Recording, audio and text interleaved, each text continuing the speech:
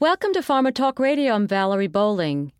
At the 2018 POD, Partnership Opportunities in Drug Delivery Conference, Dr. Justin Wright, Global Head of Innovation at Novartis, provided an industry keynote reviewing the current and future state of connected devices, all things digital, and incorporating wellness into the pharma model. I am pleased to share this session in a podcast format. Please note that the 2019 POD conference takes place in Boston on October 7th and 8th. Enjoy the podcast. It's great to be here and great to see so many faces that I've known for a long time now.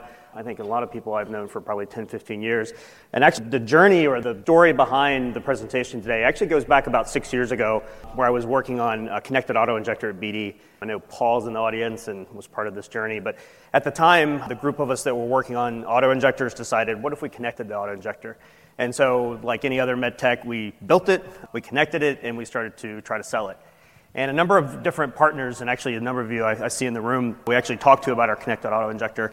And the question that we kept getting at the time was, that's great, you have a connected auto-injector, but so what? And so that really started thinking around, it's one thing to have a connected auto-injector, but it's another thing to actually have a closed-loop system, to actually have a system that actually gives you information, that actually leads to outcomes. And so that started the journey over the past 6 years or so, where I've really, thought deeply about digital and connected devices and actually how do you build ones that actually matter and actually deliver value and provide insight to the patient, the different partners in the ecosystem, and actually eventually ladder up to value for the patient. And so I'm going to share some of the perspective that I've arrived at in terms of what this means and how we should be thinking about it as an industry. It's one thing to build a widget. It's actually another to build a connected system that actually delivers outcomes. And so a big part of this, as you'll see, is around the digital exhaust.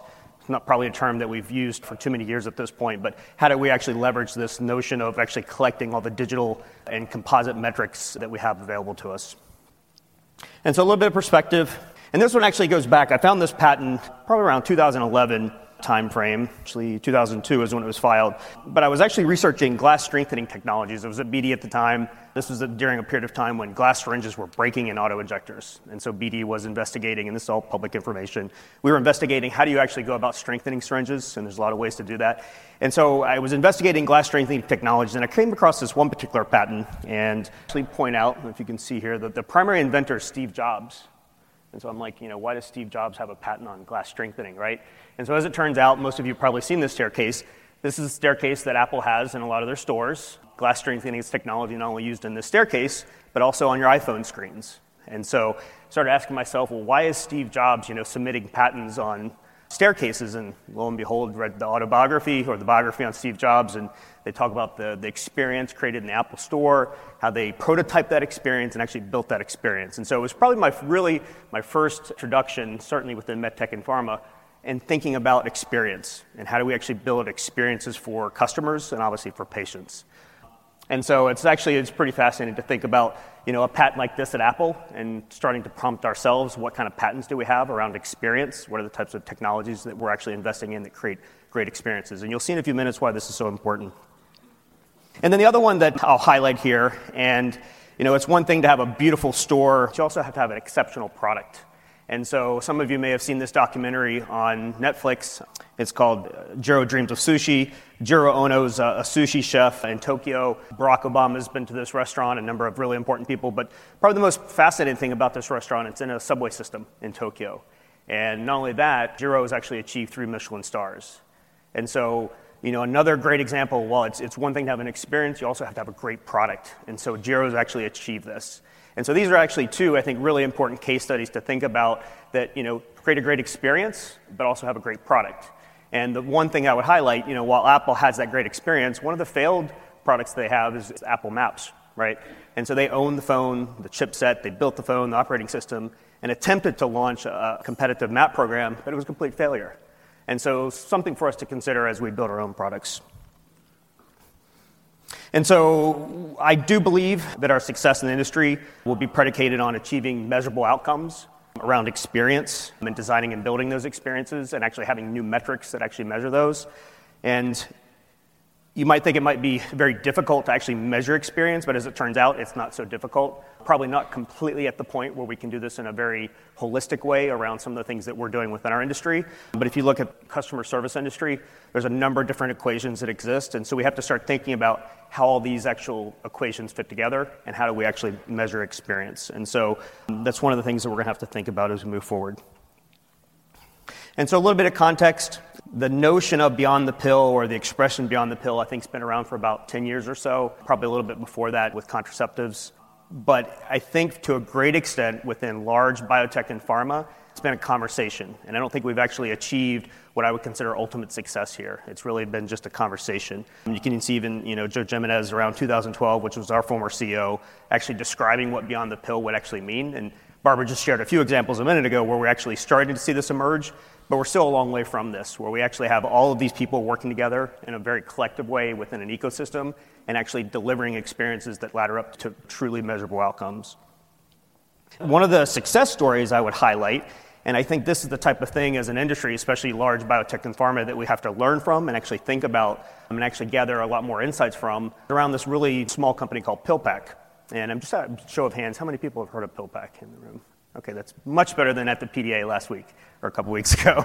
But PillPack, so founded about 5 years ago here in Cambridge. Two guys met at MIT. They have a MIT Hacking Medicine every year.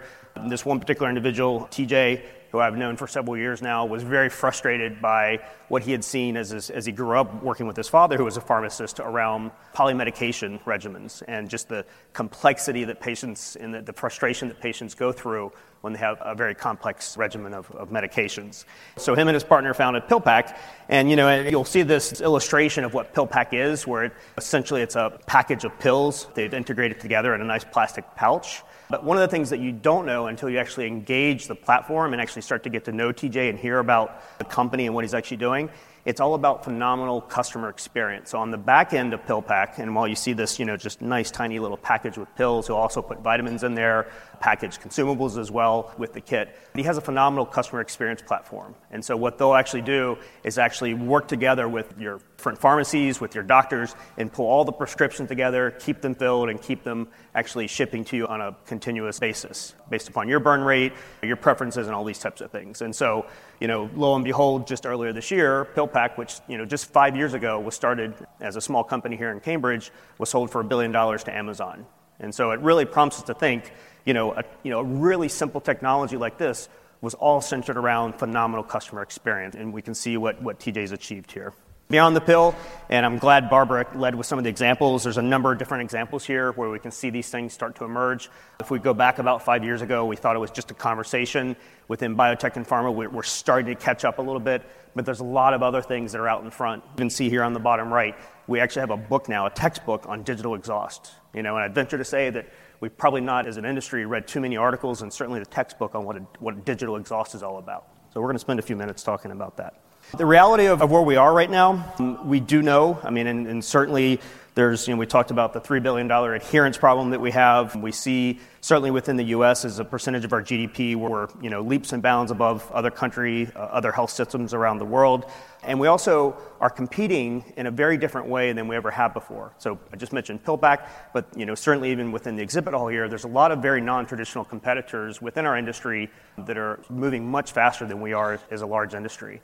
And so the question that I've posed, we addressed this at Lilly, a number of you in the room that I worked with there, and certainly in Novartis, is how do you actually rapid prototype these connected product systems or product systems that actually deliver on experience? And how do you do that in really large organizations that are very siloed, very matrixed? And so this is one of the things that I've worked on for a number of years, and hopefully I'm really going to make some changes at Novartis that can allow us to do this. The one thing that I have found, and I saw this at BD, saw this at Lilly, and certainly Novartis, if you go around and you actually start talking to the various groups that deliver our products, deliver our product systems, they will all agree that this is the customer value continuum that we're delivering against. In 1906 is when the FDA really got started, the Pure and Foods Drug Act. But since that time, we've seen a pretty significant evolution of what the customer value continuum is. So it started with safety and efficacy, and then over the years, we've talked about convenience, adherence, engagement, and then ultimately experience. And then ultimately, all these things ladder up to outcomes. And so no one disagrees with this, but one of the things that I have found is that we have a very difficult time coding the product requirements to the metrics that are used to measure these. And so it's one of the things that we have to really start thinking about, our product development systems and how we communicate within our organizations, even how we prototype and test these things. How do we actually code what we're doing to the customer value continuum? And so it's not just a nice to have anymore. Earlier this year in June, the FDA published draft guidance around actually bringing the customer experience into our development process. And so if you haven't, I would highly encourage you to take a look at this draft guidance. I think one of the compelling things that you'll see is that as you actually read this, some of the words that they're using, and I'll just go to the third bullet in the list here, is that we're expected to start collecting data on the experience that patients have with our product, right? The experience. And so we're really good at clinical endpoints. Human factors obviously has been around for a number of years, so we can collect data in this way. But thinking back to the Apple experience or even Jiro, as I mentioned, and the experience that people have within the context of this restaurant, have we actually gotten to a point where we're sophisticated enough to actually, in a very thoughtful, in a very measurable way, quantify the experience that patients are having with a full product experience from our respective companies? And so even for startups, right, and I mentioned TJ, that was at the forefront of his mind as he started PillPack. And I would also ask you or encourage you, is that really what you're thinking about as you start building, the devices and the different platforms that you have? And so one of the things I've also been thinking about, would also encourage you to think about, is actually how do you quantify? And so I showed one equation for actually trust, within customer service. But are there other metrics for which we can start to derive? The one that I've actually thought about for a number of years is friction to value. So I can certainly, ask a patient to engage, give them different things to do, but that also introduces friction. Are they actually receiving value for that friction that we're introducing? And so how do we actually start to think about, complex systems and the friction that they offer or that they introduce, but then the value that it returns to the patient, payer, and the provider? Transparency, and on the top you'll see I have, navigation tools or technologies we've had over the years. I think back to when MapQuest actually became a product, right? And we'd print out the MapQuest directions, put them on the seat beside us, and we'd kind of look at them and try to drive all at the same time. Eventually we got to Garmin, right, where that was sitting on our dash, but it was not closed loop, right? It was a map loaded in there. And I know a number of times as I was navigating around New Jersey, it would kind of take me off track, probably into areas that I didn't want to be in. But now when we actually get to Waze, we have this closed loop system where we have constant feedback. And I would also offer or ask the question, for those of you who use these products, which I'm sure we all do, how many of you actually look at the data that's being presented to you, or do you just blindly trust the triangle, the arrow, or whatever it might be? You just blindly trust that as you actually, go where you need to go. And so I think, across here we have these new metrics to consider. And then down at the bottom, this is the progression of the artificial pancreas over the years. And then the story I would tell here, and obviously, you think about, back in the 1950s, you could actually lay in a hospital bed, have a closed-loop system, but again, very high friction, right? You're laying in a hospital bed and you can't go anywhere. But then you move all the way to the far right, and this is Ed Damiano at Boston University, a dual-hormone artificial pancreas that's extremely effective, that's undergone clinical trials. And I was actually fortunate enough to meet with Ed a couple years ago, and one of the stories he told was that during clinical evaluation of this device, one of the things that he noticed for type 1 diabetics who traditionally were used to having a CGM and checking it all the time to see where their blood sugar was at, he noticed a decay factor of patients actually looking at their CGM over about 24 to 48 hours. And so that, every time they looked at this, they were actually looking at their CGM. But what happened is, once they saw that essentially their blood glucose was in control, very in control, they started to trust the system. And so that was actually a metric that he started to collect, is actually how do you measure trust in terms of people looking at their CGM. And so I think those are two really good examples of thinking about friction, trust, and transparency, and the value that it returns to people. And then finally, the other thing that I would mention over here, which is I think really important for us to consider as well, and I like the expression, just because you can build an app doesn't mean that you should. I think there's 300,000 health apps in the Apple Store at this point, but this idea of low-tech versus high-tech. And I can tell you, there's certain days that I like a magazine in my hands, and other days I want to read on my iPad. And so are we actually, as we build our product systems and the ones that we think patients will enjoy and experience, are we actually considering that, there is this idea of low-tech versus high-tech and the preference that patients may have of one versus the other at any given moment in time? And so it's not a one-size-fits-all every single day. So that kind of brings us forward to this new model of wellness that we may want to consider. And I'll actually use a few analogies here from the automotive industry. If you look at, and this is actually the dashboard from a BMW M3, I believe, there's over 64 icons here that are linked to various, probably about 100 sensors around the car. And so, if you look at the schematic up on the upper left, there's a tremendous amount of data, and this is just within a car. You start thinking about, Boeing and what they do in terms of real-time data, GE around engines that they're actually using. How do we start to bridge that analogy into the physiology or anatomy of a human? And so traditionally, physicians are trained around the 6 major systems within the body. And so you have the skeletal, nervous system, circulatory, respiratory, digestive, and muscular system.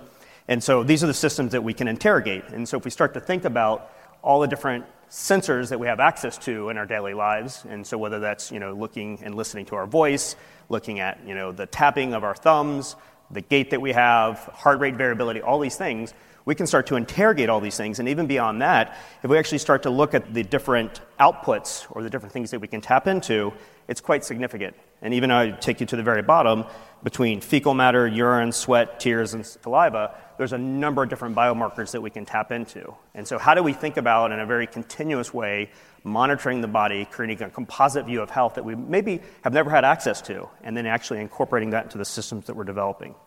And so closed-loop delivery has been around for a number of years. And I showed the artificial pancreas a few minutes ago. Typically, people think about closed-loop therapy in terms of glucose and insulin. What I would submit to you is that we actually should be thinking about this for all diseases, right? And starting to think about what are the biomarkers, both biological and digital, that we can incorporate into our platforms. And so, and this is a really good illustration. If you think back to the 6 systems of anatomy or physiology, there's a number of things that we can start to interrogate in ways that we've never had access to. And if you go back probably 5 years ago, we really didn't have access to this type of insight. But if you look at the number of companies that are actually moving forward in this space and actually not looking at discrete variables, but in some cases looking at 5, 10, even 15 different variables at one time, and creating, and Chris Kowalczyk, who's in the audience, actually we'll talk about this later today, creating composite views or composite variables of health that we've never seen before. And so certainly as device teams, as people building devices, as startups, certainly encourage you to think about the therapeutic areas for which you're targeting. And then on the back end, and it goes back to the initial story I proposed of you build a connected auto-injector and you have dose confirmation, but so what? What's the value on the other side of actually having that dose confirmation, and what you're introducing friction, what value you're giving back to the patient? And so if we use the analogy back to the automobile, and this might seem a bit cheesy, but if we go down, this, everyone's been on this journey before in terms of purchasing an automobile, and eventually, it goes to the scrapyard. But how does that actually correspond with how we proceed in life, right? And I think, if you think about a couple of different moments in our lives when we actually are working in a wellness manifold, certainly as we're children and we're receiving vaccines, as a woman becomes pregnant and goes through maternity care. These are times when we're very active and we're not just reacting, we're actually working in a very thoughtful and proactive wellness way. And so it really started us thinking about how do we actually take that even further, and with the different ways to interrogate health, the different composite views that we have, how can we actually extrapolate this in a number of different ways? And so a couple different examples or case studies that have emerged over the years that kind of bring this to life. So CVS and Aetna, this merger here prompted us to really think about point-of-care diagnostics and remote monitoring. And if we think back a few minutes ago to all the different ways that we can interrogate health in the different systems of the body, there's a number of different biological markers that we can access. And so companies like Aetna and CVS, and they're actually starting to think about this, are they just treating, or are they actually developing a wellness model of health that we maybe haven't seen before? And then another example, Medtronic and Aetna as well developed a partnership earlier this year, and this one is completely outcomes-based. And this is the very classical closed-loop system for treating type 1 diabetes. But one of the things you'll see in terms of goals and actually how they're measuring this, it's very different. It's not just A1C like we typically see in partnerships or in systems like this. You can actually see that they're actually measuring patient satisfaction through member surveys, and they're actually looking at compliance of the system in very different ways that we haven't seen before. And so for drug delivery, and this is another example, and this is more around gamification. And if we think back to, and even Waze, for example, I think early on Waze had a point system that would encourage you to use their platform. You can obviously customize the platform a number of different ways, but HealthPrize and West have had a partnership for a number of years, and West has an exclusivity with HealthPrize for subcutaneous delivery. And I think one of the things, and this is something we talked a lot about at BD, and obviously BD being a large injection company, if you will, one of the really fascinating things about drug delivery is that really intimate moment of actually when a needle pierces the skin, or we actually take a medication or have a delivery of a medication into our bodies, right? If I think about, someone just interfacing with an app, it is a choice in terms of how they engage that app. But when we think about actually, receiving medication or delivering medication, it's a very intimate moment that we have with our patients and with customers. And so I think Wes kind of understood this, and then even with Health Prize and thinking about, while that's a very intimate moment, how do we actually create a value equation for patients or create an experience for patients which is not based upon or centered on the disease that they have or the administration of the drug that they're taking at that moment. And so I think this is a really good, example of how we probably start to want to think about the experiences that we're creating. Certainly human factors and the form factor and, the sharpness of the needle and all these different things that ladder up to the performance of the system. But the experience of the system and the things that go around it are a whole different thing for us to think about.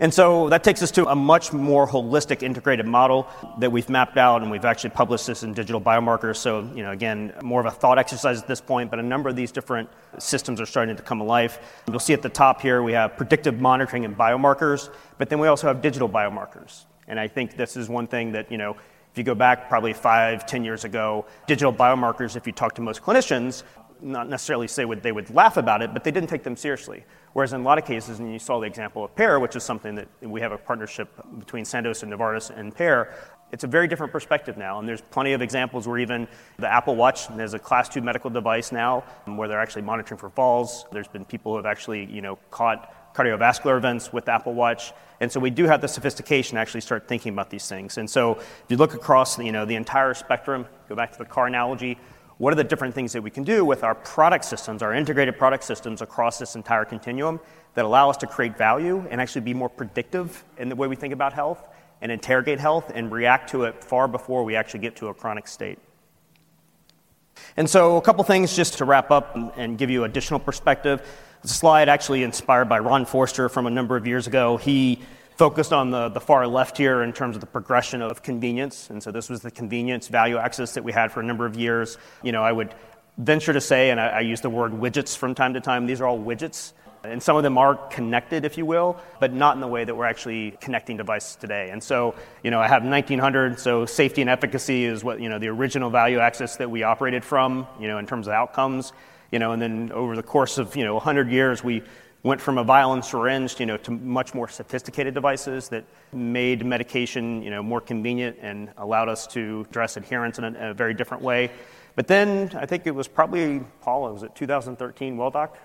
It's around that time. I think WellDoc started to emerge as a software tool where we actually really started to see that software as prescribed medication could actually have an impact. And so since that time, we've seen a number of different applications, and certainly with Beta Bionics and what Medtronic's doing, we have these, integrated product systems now that deliver outcomes in a very different way. And obviously we can't excuse what's over here, but we have all these other things now that we can actually leverage, to actually deliver on all these different ways to think about value. And so the last slide that I'll wrap up on, and this goes back to one of the original problems that we have within our industry, is we believe in this value continuum and we have to believe that we actually are creating an experience for our patients. Then the large organizations that we have, how do we actually bring this all together in a really thoughtful way? And so one of the things at Novartis that I have the fortune to do is actually work across a lot of different groups and actually think about this. And so one of the things we've been thinking about is what we'll call a new operating system to think about experiences, where we actually have people far left who are actually building the product systems and thinking about the features of the product systems, working with the people over here who are actually thinking about value and outcomes. And then actually, how do you have a system that, again, like I mentioned earlier, the features of your system are actually coded to the metrics of value that we're interested in. And so this is something that we're working on quite aggressively, and actually thinking about this for every single drug product in our portfolio. How do we think about this integrated product system against these value attributes? And so with that, I'll say thank you. We hope you enjoyed this podcast from Pod 2018. The Pod 2019 event takes place October 7th and 8th in Boston. For more information, visit theconferenceforum.org.